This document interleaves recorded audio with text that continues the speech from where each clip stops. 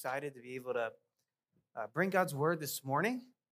If you remember, we announced prayer this past week at 8:40. We started that this morning. 8:40. Give an invitation again. We're going to continue to do that weekly at 8:40.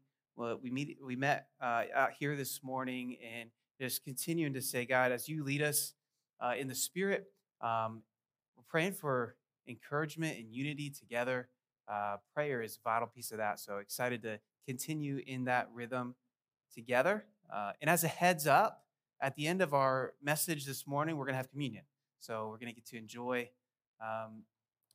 sit the table together and celebrating what Jesus has done for us and sitting in that sacrifice that he's made. So I look forward to that. But we are in our Invisible series. Hard to believe we're in week 6. We have been sitting in this conversation of God helping make visible his Holy Spirit presence in us. And we're going to continue that today. We've been carefully working through 1 Corinthians 12 and Paul's to the Corinthian church. If you are just joining us, I want to give some refreshers.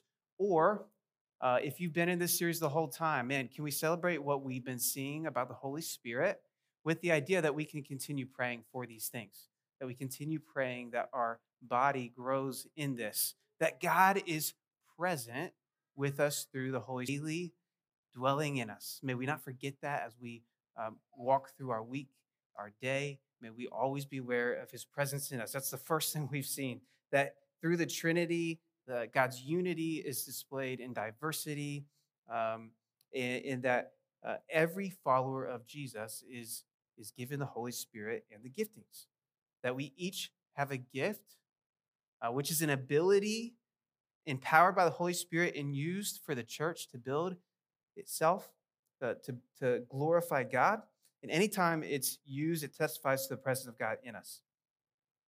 We are seeing that there are many spiritual gifts. I'm not even convinced or sure that Paul lists all of the possible gifts in which God uses in us in Scripture. But we are moving through one of those passages, is 1 Corinthians 12. But if you wanted to look, you can write this down. There's other passages that talk about giftings. Romans 8, Romans 12. You also have Ephesians 4.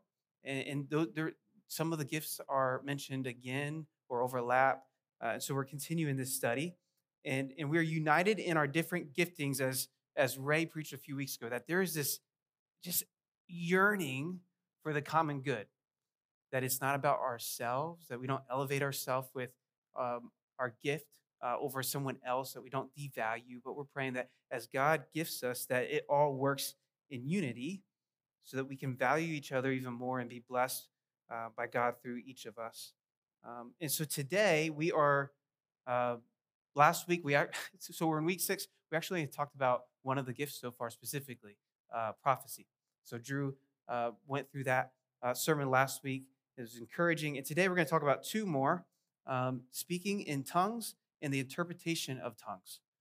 This is not a sermon I've heard a lot of people preach through. So I'm excited to be able to see, what does God's word say about this? And so with all of this refresher, can we pray fervently for this body as we grow in the Spirit's work within us? Whether that be in our smaller circles, DNA groups, personally, in our time on Sunday morning praying. Excited about all the conversations I've already been having with so many of you about what you're starting to discover, about your excitement in how God's graced you with gifting, or you see that in someone else. So let's read our passage, and then I will pray for us. We're going to be in 1 Corinthians 14.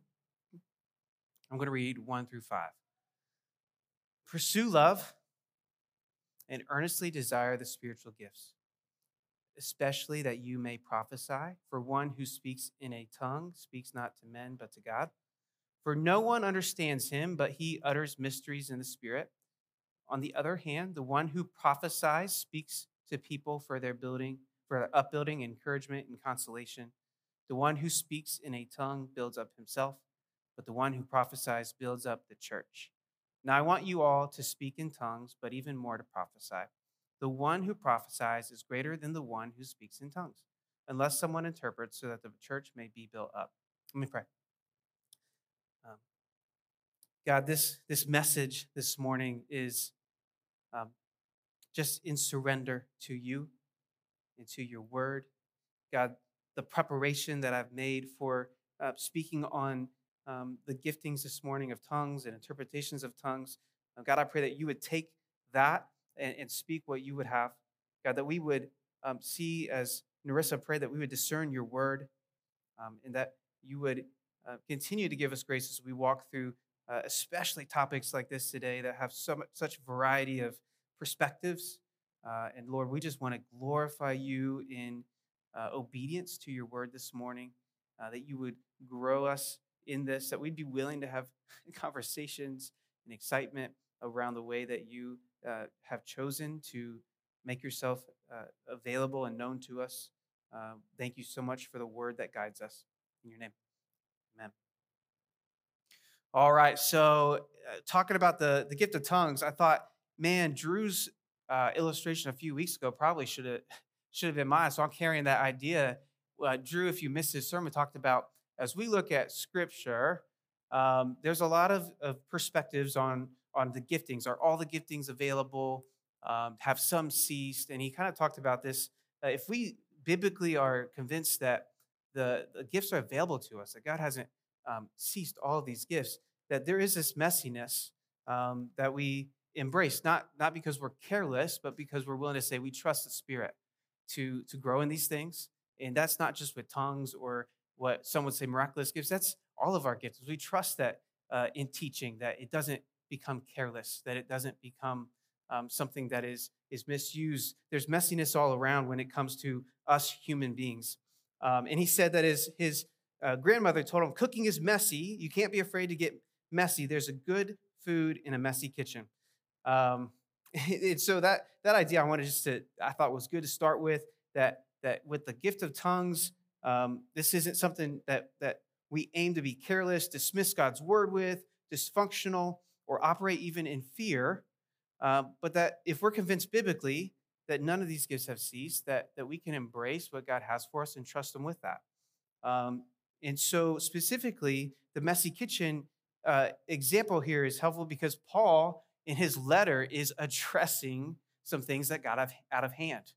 If we're thinking about a messy kitchen, I mean, the microwave, the soup has been sitting in it for too long, and it's like just kind of done the whole like everywhere. Like the spaghetti is hanging off of the ceiling, and like you're slipping on sauce as you walk through the kitchen, and it is so messy and out of control that like a good meal is very much hindered, that it's like hard to move forward. And Paul is coming into this scene. He's writing this letter to the church. As Ray mentioned, he's pretty aggressive at times. He's just like, yo, what are you guys doing? He's been dealing with sexual immorality in the church of Corinth. And then he's looking at in chapters 12, 13, and 14, he's addressing the spiritual giftings and how the Corinthian church misused specifically the gift of tongues, that they were promoting a gift to the forefront in their gatherings in such a way that was unhelpful. It was hindering. It was like not able to be understood, and the advancement of the gospel was bypassed because they were selfishly wanting to display something that just was a hindrance. We see Paul give a recipe, which is what I'm thankful we get to lean into today. Is what's his instruction for this gift to the Corinthian church? What does he say that is required for them to continue forward in health, not to stop altogether, not to stop cooking, not to enjoy the presence of God through the various giftings, but what is his guidance in that? And that's what I take great comfort in doing this morning. That's my goal. Scripture is primary here within our church. In this past week's study, I heard from Matt Chandler. He said, the sign gifts are in glad submission to the word of God. And I thought, man, that's so helpful, that there is a sword in my office that when I was ordained into ministry, reminds me every time I study, every time I look back, that I never want to to bypass what Scripture says, what God's word for us has to say, and that guides us in challenging ways. That's what even in this idea of continuing in all the giftings be available. It's because of a conviction from what I see in God's word, and there's grace if we land on different sides of that. But we hold Scripture to test everything here within this body. It's never something that is not going to be a foundation for us. So I've been wrestling through this text, these passages. So my observations on tongues will be based on what I believe God's word says here. And that there's just, I think there's just always going to be a tension between what God's word says, and there doesn't have to be a tension, but sometimes there's a tension between what God's word says and holding the Scripture and also what God does in the Spirit. And I believe that there should be a tension, but there's this unity that God, when we see the giftings used, actually draws us closer to Him and what His word says. So transparency for me on tongues, I approach this with like humility and sensitivity, because we all have different experiences with this topic. Again, I don't know that I've really sat many sermons on it in my experience. And there's a wide range of beliefs within even those that believe the giftings continue on how it should be used and practiced. There's extremes on both ends. Some just say this can't happen at all. And then some would say this has got to happen for salvation, or this has got to happen for all believers all the time. And so that's why I think it's just going to be so good for us to go through God's word and see what it says. We all need grace in this topic. I've like why I think I've struggled with this topic in the past, and why I think sometimes it's easier to like just dismiss it altogether, or not even like consider what God's word has. I'll just say like two things that might be helpful for you that I was reflecting on myself. I tend to doubt things that I haven't experienced. I think there's a biblical conviction that we can have about something, but there's also sometimes that experience that if we haven't had it, it's easier just to say, I'm just going to disregard it. And I challenged myself this week that just because I've never personally spoken in tongues doesn't mean I can't talk about what God's word says about it, encourage it, but that His word gives us all the guidance that we need. And there are plenty of aspects in my faith that I haven't personally necessarily experienced, but I still believe God does. There's other things that we're going to talk about with the giftings through the rest of our list that I'm not have experienced those giftings as much as you have. And so that's why there's this unity and grace that we have with each other as we learn. The second thing is I tend to doubt things that seem strange to me, things that are weird. I'll just be honest. Like this topic, tongues, just at first glance is a strange thing. But as I've sat and considered and over several months here, as we've just been praying over this whole passage, it's not a valid reason to not embrace what God's word has to say about that. That God has always worked in supernatural ways. When I sat and thought about that, let's be honest, like there are a lot of weird events all throughout like Scripture, all throughout our core belief in who God is. Like from the very beginning, like God spits in mud and He, forms us in His image. There's donkeys that talk. There's burning bushes. There's seas that part. Jonah sits 3 days in a whale. Like our belief in God is very much supernatural, and He's always worked in supernatural ways. And so for me to disregard something because it's strange is that doesn't really line up. And then on top of that, when you look at God's word and you see that throughout in the beginning of the New Testament church, like speaking in tongues was actually a normal way in which God would reveal Himself, make Himself available. It actually does. It feels less strange when you sit and realize that. For me, as I've wrestled through this topic, it comes down to a faith perspective. Do we believe the Holy Spirit can move and speak in supernatural ways?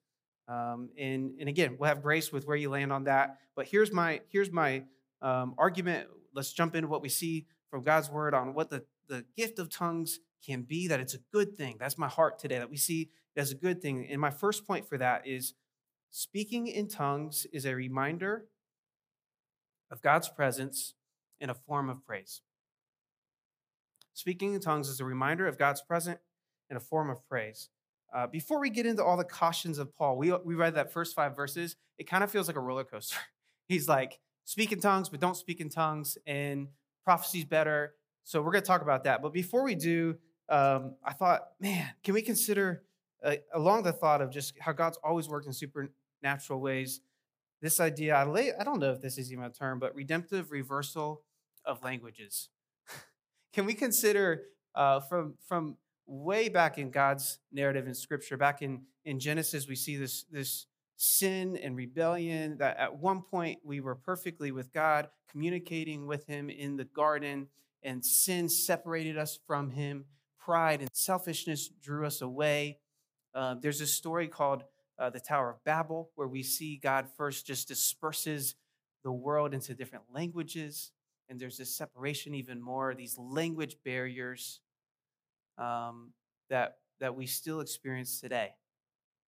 And then we move forward throughout a lot of redemptive history in God's word, I know. But then we get to Pentecost, and we see this like moment where God in the preaching of God's word, but also in a moment of tongues, when the Holy Spirit comes upon believers for the first time, introducing this Holy Spirit age that we are in.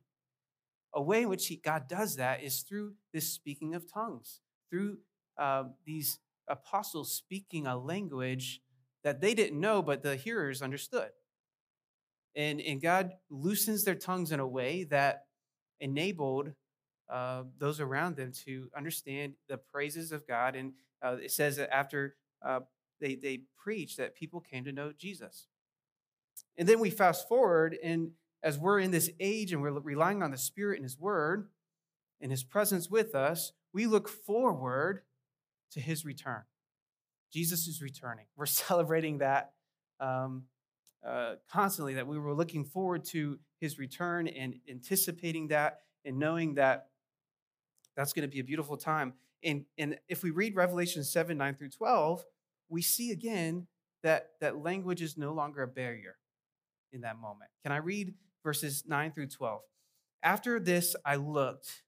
And so this is talking about what heaven will be like. It says, a great multitude that no one could number, from every nation, from all tribes and peoples and languages, standing before the throne and before the Lamb, clothed in white robes with palm branches in their hands, and crying out with a loud voice, salvation belongs to our God who sits on the throne and to the Lamb. And all the angels were standing around the throne and around the elders and the 4 living creatures, and they fell on their faces before the throne and worshiped God, saying, Amen. Blessing and glory and wisdom and thanksgiving and honor and power and might be to our God forever and ever. Amen. What a scene. It sends chills to me to think about one day being with him, with people from all nations and all tongues, but all speaking praises to him. And there's something about just that idea where I look at this stage, this season that we're in history, that we're in this already, like we've already experienced the goodness of God's kingdom through Jesus, but haven't yet experienced the fullness of that, where sin is completely free of the world, where sickness is no longer around, where we're face to face with Jesus.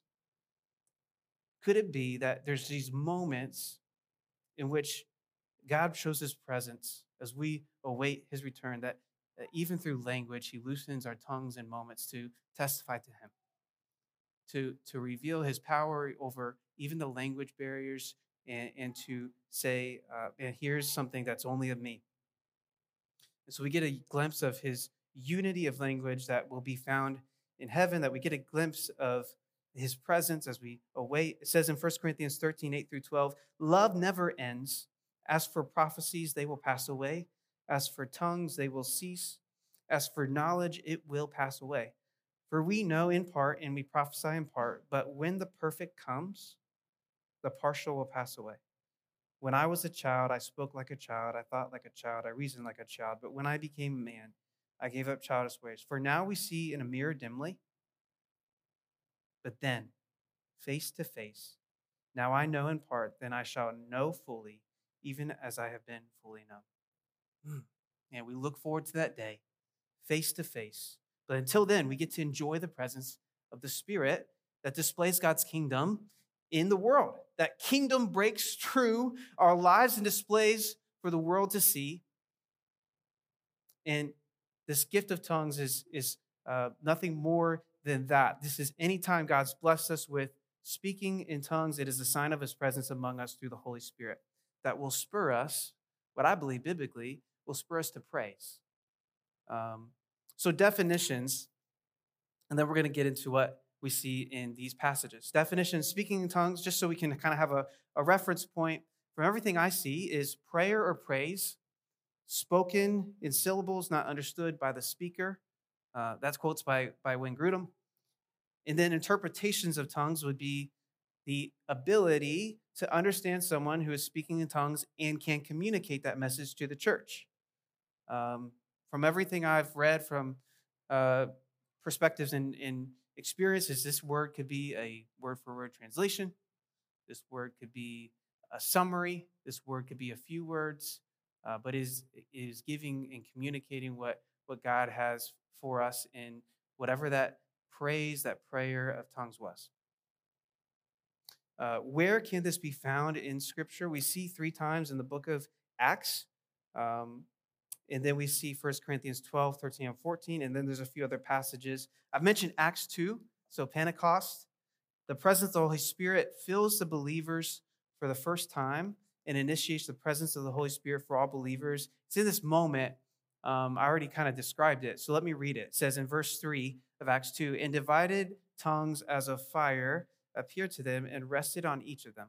And they were all filled with the Holy Spirit and began to speak in other tongues as the Spirit gave them utterance. And at this sound, the multitude came together, and they were bewildered because each one was hearing them speak in his own language. And they were amazed and astonished, saying, are not all these who are speaking Galileans?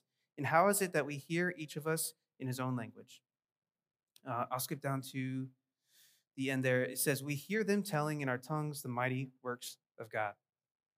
Some things I highlight there is it specifically says other tongues as the Spirit gave them utterance, hearing them speak in his own language. And then, as I said, it's prayer or praise. At the end there, we see they are hearing the mighty works of God. We see this again in Acts 10, where Cornelius is in a house full of his companions, and they begin speaking in tongues, praising God. It says in verse 46 of Acts 10, for they were hearing them speaking in tongues and extolling God. And God uses this as a sign to Peter and the apostles that the Gentiles were now part of God's plan, that the gospel was not excluded. It wasn't just available to the Jews, but for all people. And so God uses tongues in that moment to praise him, but to be a sign to them that God's redemption was moving to all people. And then in Acts 19, we see disciples praise God in tongues after their conversion and baptism.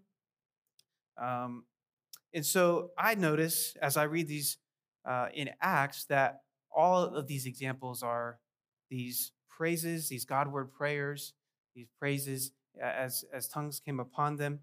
I also know that, and we want to recognize that these are foundational moments in the apostolic movement of the church, that as God ushers in the Holy Spirit, as he establishes a church, we don't discredit that this is like God is using tongues very specifically in these moments in that affirmation of what he's doing, that many come to Jesus in those moments.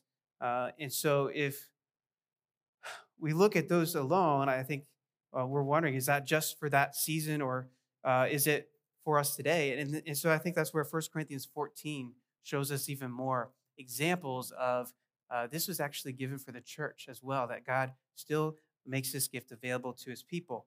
And 1 Corinthians 14:2 says, so this is our main passage we're going to sit in. Verse 2, for one who speaks in a tongue, this is Paul speaking, speaks not to men, but to God. For no one understands him, but he utters mysteries in the Spirit. Okay, so we read that, and I see again, from Paul's perspective, that tongues speaking is a form of prayer. That Paul is not um, saying that it's anything else. If we continue reading in verse 14 through 16, it says, "For if I pray in a tongue, my spirit prays, but my mind is unfruitful. What am I to do? I will pray with my spirit, but I will pray with my mind also.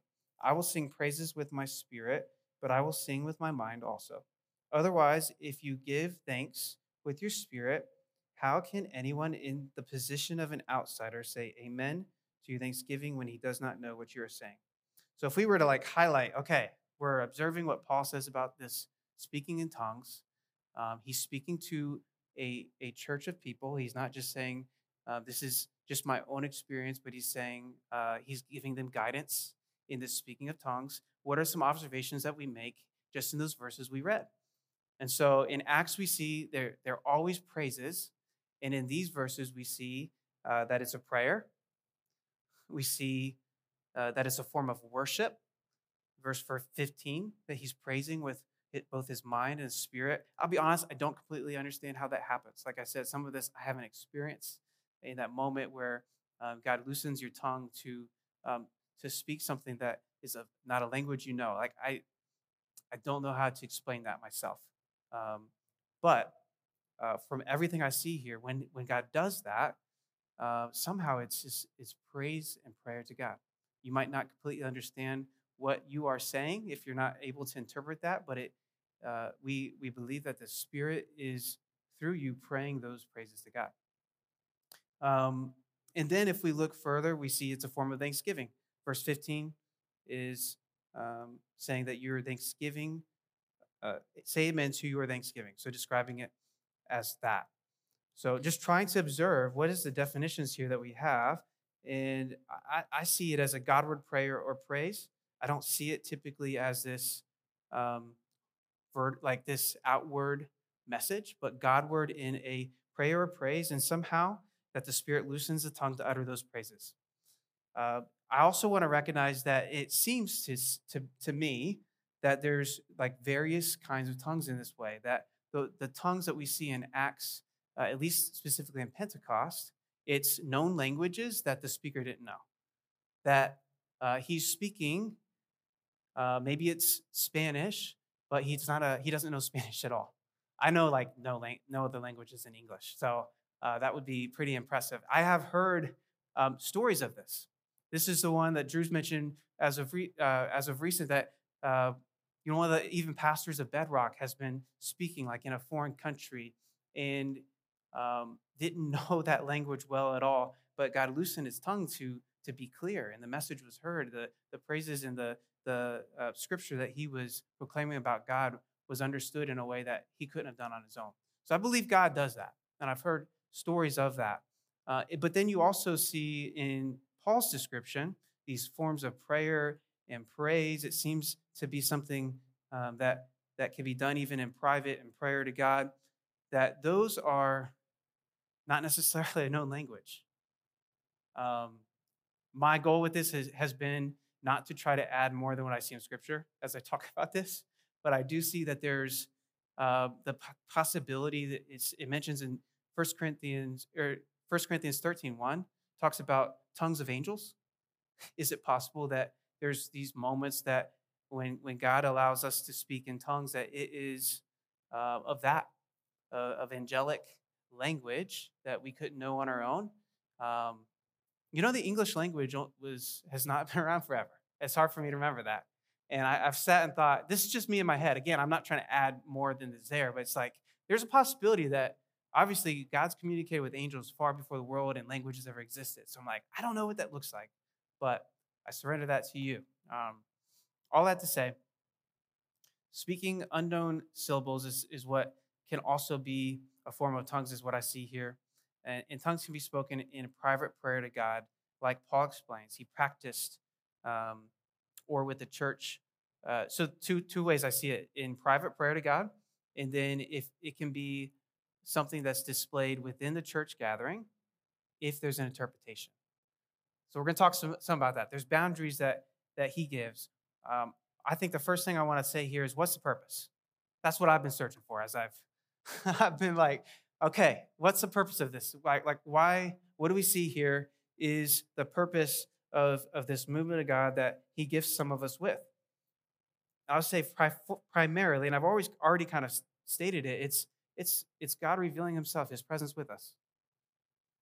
It's a form of prayer and praise. Some of that could be thanksgiving, supplication, intercession. I'm not sure what the Spirit can utter within us as we are gifted in this way. And with an interpretation, it's used to build up the body. It's for the common good. That's the whole message of chapter 12, 13, and 14. If you were to circle in 1 Corinthians 14, I think he says the word tongues like 16 times. He talks about the word prophecy like 14 times. He's comparing the two. We're going to get into that. But he also talks about building up, this idea of building up the common good that we see in chapter 12. That's mentioned over and over and over again. Again, that messy kitchen, they brought this to the forefront when they weren't loving in the way that they were using it. So he's preaching that. He's saying, don't make this more than it needs to be. So the purpose I see also is self-edification, that the one who speaks in a tongue, this is Paul's words in 14, the one who speaks in a tongue builds up himself, but the one who prophesies builds up the church. And lastly, I kind of already said it, reminder of God's presence. It should be humbling anytime God displays a gift within us, whether it be a gift of teaching, whether it be just an encouraging word that lands for someone in a way that you couldn't do on your own. In the same way, let's not exclude the gift of tongues in that it's God's humbling presence with us. It should never get to our heads, which leads me to say what I believe from everything I've read, what tongues is not. It's not a sign of spiritual maturity necessarily. I'm not saying that those that are spiritually mature won't have the gift of tongues, but it's not just this only sign that if you're mature, you have this ability to speak in tongues. Just like the other gifts, from what I see, not everyone has it. And those that have it aren't more valuable to God than anyone else. Again, that applies to all. Another distinction, clarification that is out there that I want to make sure we make is that it is not a required sign of the baptism of the Holy Spirit. It's not required when the Holy Spirit is available to all of us. We believe that is at the moment of faith in Jesus. That at the moment of conversion, where, one second. Popped out of my pocket.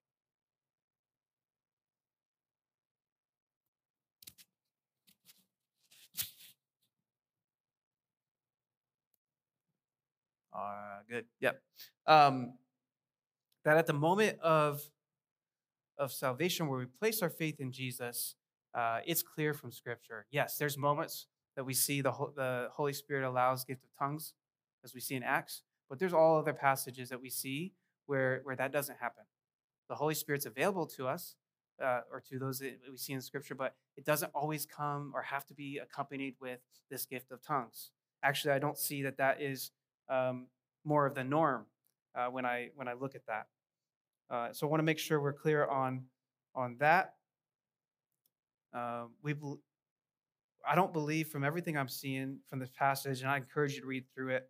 A lot of this is coming from being in this passage for weeks, but it's not a fabricated or learned language. This is not something, in every biblical instance I see, this is a sovereignly given utterance by God through the Holy Spirit in His timing. I just don't believe that this is something that you're going to practice these words and it's going to come upon you. I don't believe that I think it's dangerous if we fabricate this in any way. What I see it, just like any other gift, is that the Holy Spirit gives this in His timing by His grace. And so trust Him with that. If you desire it, pray for it. If you desire it, that's not a bad thing. This is a good gift. I don't want us to be discouraged from desiring God's presence in us through the Spirit, through the gift of tongues or interpretation. But I don't see where it's the ability for that is anywhere but from God. And then as we see, it's I don't believe it's an out of control and frenzied experience. That Paul description of this experience indicates that one will still have self-control, that one will still have the ability to stop and pray for an interpretation, to speak in turn alongside others within a gathering, that Paul says it should be done at the end of this passage decently and in order. And then lastly, I just want to say with any of these giftings, we're not going for like sign searching. I don't think a gift of tongues should be what you search for to believe in God or to feel satisfied in your faith. I think it's, again, just another grace of his presence. But we have the word of God that is sufficient. It tells us everything we need to know about him. He's revealed himself to us. Like this, that's just why I say this is primary. We can't elevate something like a gift of tongues and that be what we search for before we actually truly trust who God is. That's a danger. It's a danger. And so there's this tension there. But Paul still says, even with all of that, to pursue it, not to dismiss it or exclude it. So that's where we're at with that. Point number 2, speaking in tongues, like all other gifts, has the ability to be misused. The kitchen analogy I've given already, the mess became a hindrance to a good meal. So Paul gives a recipe, or essentially boundaries, like, it can't look like this. I'm glad that he does that. They had elevated it to that prominence. It says in verse 13, or in chapter 13, he describes tongue speaking without the motivation of love as a noisy gong and a clanging cymbal. Like, it doesn't have value. If we look in chapter 14, again, he mentions tongues 8 times. He is contrasting, his argument is contrasting uninterpreted tongues and prophecy. Get me? He's contrasting uninterpreted tongues. Uninterpreted tongues. If it's a speaking of tongues in a public gathering without any type of interpretation, that's not helpful. And so he's contrasting that prophecy would be far more helpful, far more beneficial than just speaking something without any kind of clarification. So how did they misuse the gifts? They spoke in the public gathering without an interpretation. Like, that's just confusing. Paul is saying, like, essentially, an intelligible language is far more beneficial than an unintelligible language. I think we would all agree with that. Like, have you ever been in a setting where you just had no idea what anybody was saying? And, like, I don't know, what I'm doing here, but I have no idea what you're saying. He describes it as a noisy gong or clanging cymbal, 13:1. He goes on to give more illustrations, 14:7. He goes pretty heavy on this. Flute or harp, he says it's like a flute or a harp with an indistinct note, like these musical instruments that are playing these notes that are just unfamiliar, unnecessary. It's like a war bugle with a random, unfamiliar sound that has no meaning. It's like a foreign language, that illustration I just said. It's like speaking a foreign language to people that have no idea what you're saying. He says, a few in clear, understandable words are better than any unintelligible words. He says in 18 through 19, he says, I thank God that I speak in tongues more than all of you. So he doesn't, again, exclude this gift of speaking in tongues. He's thankful for it. It's actually a part of his relationship with God. But he says, nevertheless, in church, I would rather speak 5 words with my mind in order to instruct others than 10,000 words in a tongue. It's pretty helpful illustration. He'd rather speak 10,000 words in a tongue. 5 words with my mind in order to instruct others than 10,000 in a tongue. So it's especially unhelpful when you carry this idea further.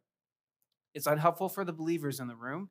He clarifies it's also really unhelpful for anyone that doesn't yet know Jesus. It's actually a negative sign for those that don't yet know Jesus. Let's read that. It says in 14:20 through 25, brothers, do not be children in your thinking, Be infants in evil, but in your thinking be mature. And the law is written by people of strange tongues and by the lips of foreigners will I speak to this people. And even then they will not listen to me, says the Lord. Thus, tongues are a sign not for believers, but for unbelievers, while prophecy is a sign not for unbelievers, but for believers. If therefore the whole church comes together and all speak in tongues, and outsiders or unbelievers enter, will they not say that you are out of your minds? But if prophecy and an unbeliever or outsider enters, he is convinced by all, he is called to an account by all. The secrets of his heart are disclosed. And so, falling on his face, he will worship God and declare that God is really among you. All right, so to help clarify this, I've sat on this passage a good amount. To help clarify what he's saying is he's referencing Isaiah 28:11. It's this idea in which God referred to his judgment or chastising of his people by sending a foreign enemy that would speak a language unknown to them, and it was a sign of God's judgment. So what Paul is bringing them back here to say is like when you're in a gathering and the church is present and unbelievers are there, and you guys are just like carelessly like speaking in syllables unknown to anyone else, and there's no interpretation along with it. There's no opportunity for this to be displayed as praises and prayer to God to display his goodness, then it's a negative sign to the unbelievers in the room. They're gonna have no idea what's going on. They're gonna walk in and be like, "This is weird. I'm out." That's so true. I'll be honest. This is my biggest fear with this gift, that it would ever get to a point where the praises of God, where His message is not available, and it's just this distraction, and it pushes people away from the core message that we're always going to preach here at Bedrock, which is we're centered on Jesus and the gospel. We're centered on his word and who Jesus is, and that tongues would never be in contradiction to that. That's what he's saying. God forbid that we ever place this gift above the advancement of the gospel like they did here. That they were selfishly speaking in tongues without interpretation that turned unbelievers away. So we run the risk of that if we don't take seriously Paul's advice or his guidance in saying, if it's in the public gathering, should have interpretation. And so, again, I want to clarify that is a lot on gift of tongues, and I know it honestly causes us to kind of be like, but again, I just want to say that that is a risk we can run with any of these gifts. If you think about teaching, and you think about dividing God's word, and in the many places that there's false teaching that can occur and misuse because there's selfish desires rather than what God's word says, that can happen. I was even thinking a gift of encouragement, if misused and taken in the wrong way, you can encourage the wrong things. Throughout history, we've seen the giftings of the Holy Spirit selfishly kind of taken in ways that people selfishly desire. My last point number 3, speaking in tongues has healthy boundaries for the building up of the body. All right, so we move through kind of a definition, the caution, the fear, the misuse of it. So now we're like, okay, so what's Paul's guidance? What do we do with this gift, with these gifts? Boundaries can often be hated on. We don't always love boundaries, restrictions, guidance, but as we all know, they're healthy. They help avoid the risk of overusing or misusing something. And so the boundary lines Paul give us are helpful. It says in verse 26, "What then, brothers?" And thank you for keeping up. I know we're all over in this passage. I know it's easier just to be like, okay, let's read 1 through, but there's a lot here. So again, I encourage reading through chapter 14 on your own. 26, it says, "What then, brothers, when you come together, each one has a hymn, a lesson, a revelation, a tongue, or an interpretation. Let all things be done for building up. If any speak in a tongue, let there be only 2 or at most 3, and each in turn, and let someone interpret. But if there is no one to interpret, let each of them keep silent in church and speak to himself and to God." As clear as day, a healthy boundary. Don't speak tongues without an interpretation. And I would specify, I believe that this could be in private, something that you enjoy from God. But I think if we're in a public gathering, there's no place for it without an interpretation. Pray. If you don't know that there's an interpretation, there's grace. We're going to learn what this looks like together. But it says his guidance is in verse 3, pray for an interpretation, either by this, like you can pray for that as the speaker of tongues, that God would give you an interpretation of what that means, or by someone with that gift. It could be within our body that God reveals over time who is gifted with a gift of interpretation and who is gifted with the gift of tongues, so that we have wisdom in um, uh, how we cautiously walk through that gift, but also embrace it. It says, "Don't have more than 2 or 3 speak tongues in a gathering at a time." That's verse 27. To me, that's really saying, don't make this the forefront. Don't make this something that is taking all the time. We see in 33 through 40, I get this idea, or 33 and 40, that it's not a static or sporadic, but in order. That as we have the opportunity, that God blesses us with someone that has the speaking in tongues and there's an interpretation. He says, do it in order, like 2, 3. That lends to me that there's this control, this self-control that someone would have in this gifting. Any interpretation, or I said speaking in public, ecstasy doesn't seem to be warranted here in Scripture. In fact, Paul's trying to discourage that. I would say any interpretation should support and continue like divine revelation from Scripture, not add or contradict. Those are things we can test with as we walk through this gifting. All that to say, as we close here, with these boundaries, Paul still says this is a good thing. He still says, go for it. Don't get rid of it. Don't throw it out completely. He still encourages in verse 39, so my brothers earnestly desire to prophesy and to forbid speaking in tongues, do not forbid speaking in tongues, but all things should be done decently and in order. Paul says in the passage, I'm glad that God has allowed me to have this gift.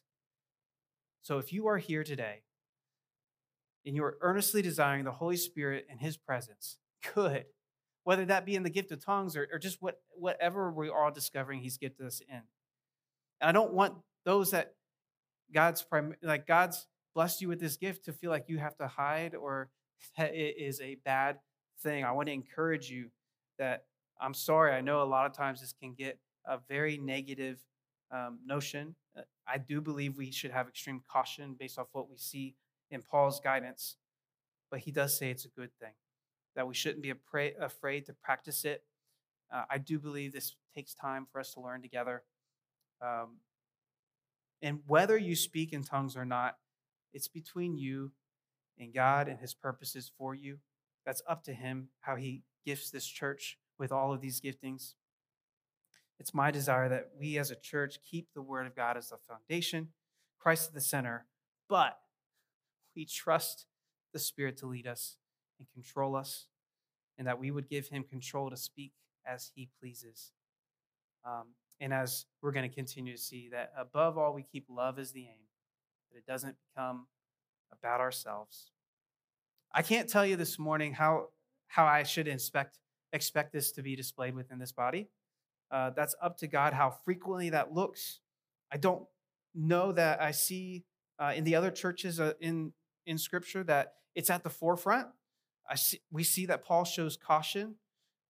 Could it be prominent? Possibly. But we're going to express the same restraint that Paul has. It could be more regular than some of us might be comfortable with. Again, we're surrendering that to God's timing and what he has. But he does seem to explain that the main focus of our services shouldn't be primarily tongues. Again, it's not forbidden, though.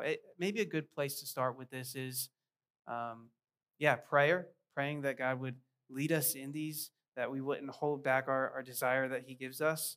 And if he does lead you in this gift or the interpretation of tongues, our smaller settings, prayer might be the best place to start in that. I'm available, Drew's available to talk through any of these giftings as we discover these things together.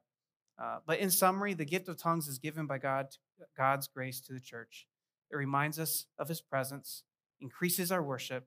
When interpreted within the body, it builds us up in ways only the Spirit can do. Let's pray that God will give us obedience in pursuing the gifts together. Um, and then, lastly, here as we enter kind of close, uh, I'm praying over this church as we grow in our giftings in the Spirit. At the same time, if you're here today and you have never even placed or had a relationship with God, that the idea that God's presence is with you or could be with you is amazing to hear. I just want to encourage you that God is pursuing you, that he has made himself available in relationship through Jesus, his son. In a couple of weeks, we're going to celebrate Easter.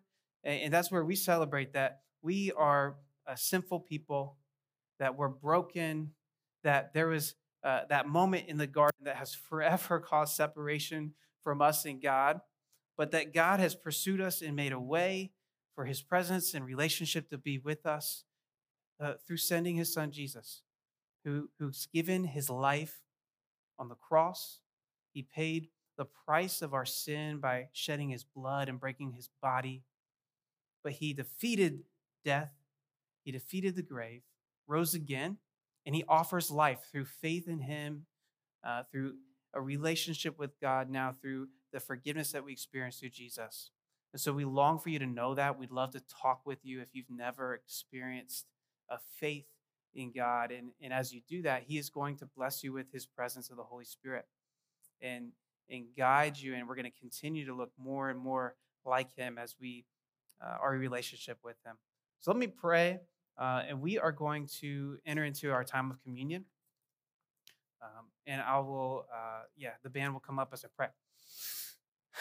Dear God, thank you so much for your word and the foundation that it is, that we can ask you to guide us and lead us. And Lord, the way your Spirit is active through your revealed word to us. I thank you for the giftings and the ways that we're learning to, Lord, live those out, to be obedient to the Spirit's work in us. And Lord, with a challenging topic like tongues with so many perspectives, I thank you that Paul and your word gives guidance, and that you, at the most basic level of this whole idea, is that you burst forth through your Spirit to display your presence with us.